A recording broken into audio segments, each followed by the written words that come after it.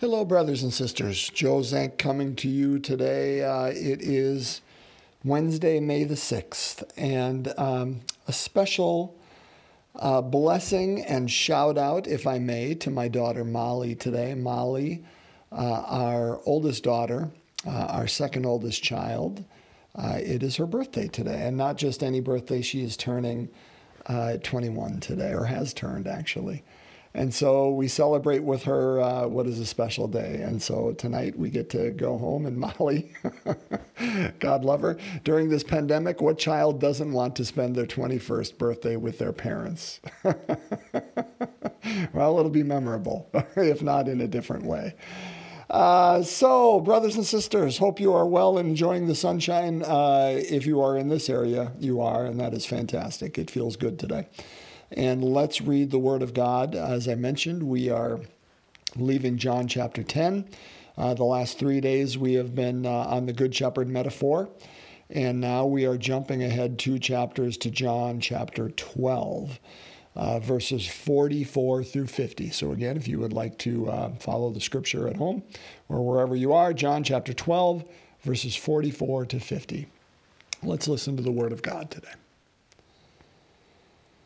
A reading from the Holy Gospel according to John. Jesus cried out and said, "Whoever believes in me believes not only in me, but also in the one who sent me. And whoever sees me sees the one who sent me. I came into the world as light, so that everyone who believes in me might not remain in darkness. And if anyone hears my word and does not observe them, I do not condemn him. For I did not come to condemn the world, but to save the world. Whoever rejects me and does not accept my words has something to judge them, the word that I spoke. It will condemn them on the last day, because I did not speak on my own, but the Father who sent me commanded me what to say and speak. And I know that his commandment is eternal life. So what I say as the Father told me." The Gospel of the Lord. Praise to you, Lord Jesus Christ. Again, John will repeatedly come back to some metaphors, one being light, one being Jesus is the Good Shepherd, and we've heard those a lot lately. But they're really good because they're strong images, especially at the time that Jesus was talking. You know, that image of shepherd doesn't speak necessarily to us today in our modern world, but it sure would have to the time of Jesus and to the rural folk that he was speaking, and the idea of a sheep and its place and how a sheep acts and the role of shepherd. To those sheep. But that role of light, brothers and sisters, I think every one of us can get that. You know, I used to be a campus minister for 10 years out at the University of Wyoming in Laramie, and I loved it. I loved being part of the staff. I loved the energy of the students. It was really a beautiful and wonderful time. We would go on a retreat once a semester called the Search Retreat. And the pastor I had there, Father Roger Schmidt, just an incredible man, would often, I would almost say always, use this image when talking about Christ. On Saturday night, we had the candles, the same ones we use for an Easter vigil, and we would all light them, you know, and Father Rogers imploring us and inviting us to remember that we are the light of the world. But what he would do then is say, okay, I want all the men to blow out their candles. Okay, I want, this side of the room to blow out theirs. And then he would pick one person out in the crowd not to blow theirs out, but everybody else did. And so the room was in entire darkness except that one light. And that image that he would talk about is, listen, all the darkness in the world cannot put out that light. That light that Jesus came into the world as light. Even as the world tried to put out his light. Brothers and sisters, that's what our Easter Vigil reminds us of, is all the darkness in the world couldn't put out that light that was Christ. That he remain, that God couldn't allow him to remain in the grave because what and who he was truth. And that light remains. But brothers and sisters, you and I, in a very real sense, are trapped in that light now. And that's the rest of what Jesus goes on to say. He says, listen. And this is the beautiful part. You know, we have that image of the Trinity, which is it's just kind of, you know, it's mystery. How can three be one? But Jesus repeatedly says that in here, brothers and sisters. Whoever sees me sees the one who sent me, he says. And at the end, he says, everything I say is because the Father told me it. And we are one. I did not speak on my own, but the Father who sent me commanded me not to speak. The image of the two just being of one attitude, one spirit, one being, essence. And he says, listen, it's the line I stumbled over. So I came in the world as light so that everyone who believes in me might not remain in darkness. And I do not condemn the world, for I did not come to condemn the world, but to save the world. You know, we heard that, 4 weeks ago? John chapter 3, when we were going through it. That's almost identical to John chapter 3, verse 17. I did not come into the world to condemn the world. And so if Jesus is saying that, brothers and sisters, and Jesus only says what the Father commands him, and if you've seen Jesus, you've seen the Father, the two are one, that's God's image for us as well. That's God's statement, that he is not interested in condemnation. But brothers and sisters, what I mentioned earlier is we are trapped in the light.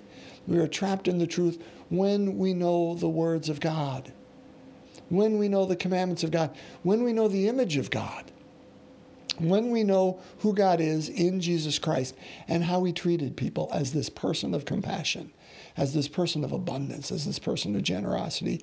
That, brothers and sisters, is what he invites you and I to be.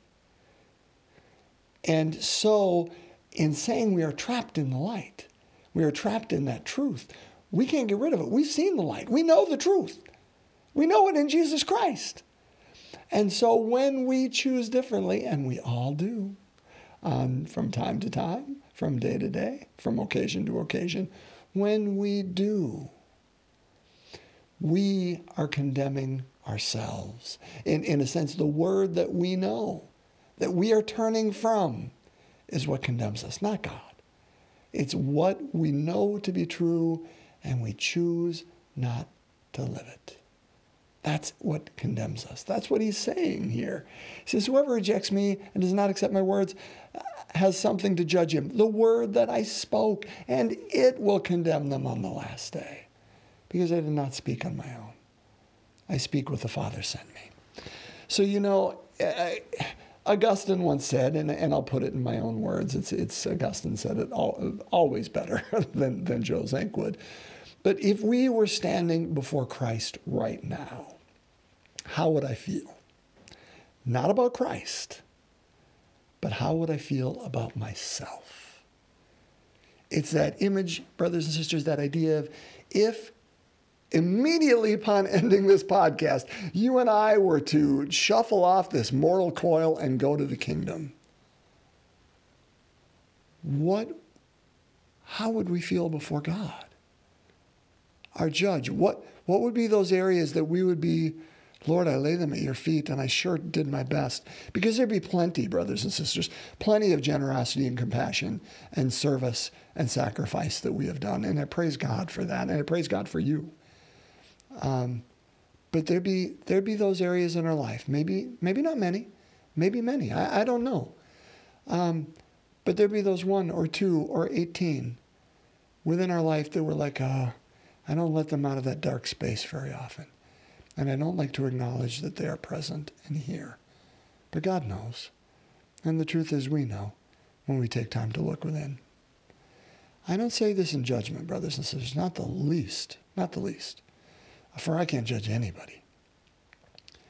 But I say it to say, thank God we're not shuffling off this mortal coil at the end of this podcast. We have time to open up those dark, closeted doors in our life.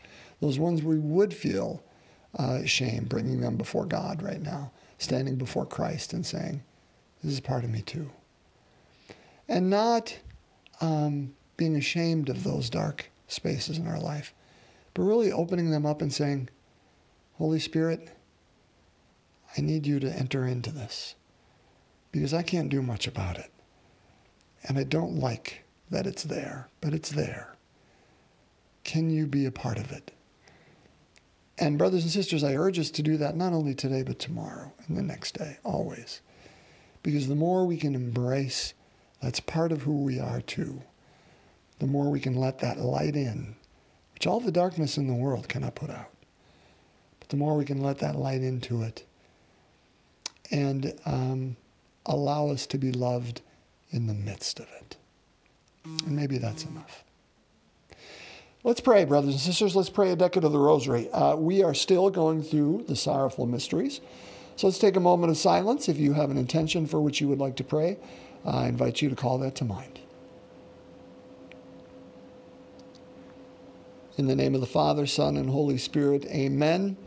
The third sorrowful mystery, the crowning of thorns. Our Father who art in heaven, hallowed be thy name. Thy kingdom come, thy will be done, on earth as it is in heaven. Give us this day our daily bread, and forgive us our trespasses, as we forgive those who trespass against us.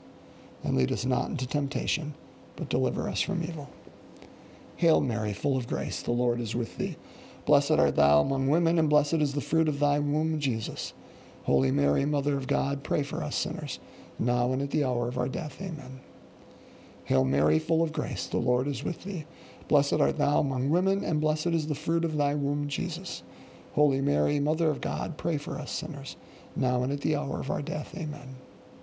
Hail Mary, full of grace, the Lord is with thee. Blessed art thou among women, and blessed is the fruit of thy womb, Jesus. Holy Mary, Mother of God, pray for us sinners, now and at the hour of our death. Amen.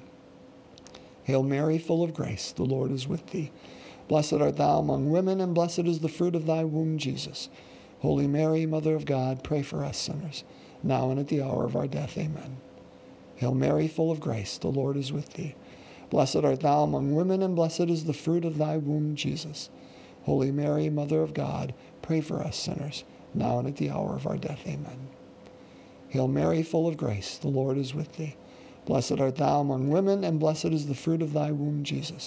Holy Mary, Mother of God, pray for us sinners, now and at the hour of our death. Amen. Hail Mary, full of grace, the Lord is with thee. Blessed art thou among women, and blessed is the fruit of thy womb, Jesus.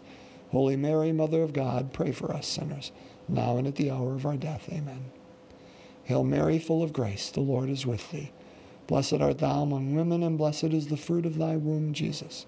Holy Mary, Mother of God, pray for us sinners, now and at the hour of our death. Amen. Hail Mary, full of grace, the Lord is with thee. Blessed art thou among women, and blessed is the fruit of thy womb, Jesus. Holy Mary, Mother of God, pray for us sinners, now and at the hour of our death. Amen. Hail Mary, full of grace, the Lord is with thee. Blessed art thou among women, and blessed is the fruit of thy womb, Jesus. Holy Mary, Mother of God, pray for us sinners, now and at the hour of our death. Amen. Glory be to the Father, and to the Son, and to the Holy Spirit, as it was in the beginning, is now, and ever shall be, world without end. Amen. O my Jesus, forgive us our sins, save us from the fires of hell, lead all souls to heaven, especially those in most need of thy mercy. In the name of the Father, Son, and Holy Spirit. Amen. Thank you, brothers and sisters, for taking time to listen today and to explore God's Word with me. Again, wherever you are, I wish you every blessing and joy, and I look forward to us being back together tomorrow. God bless.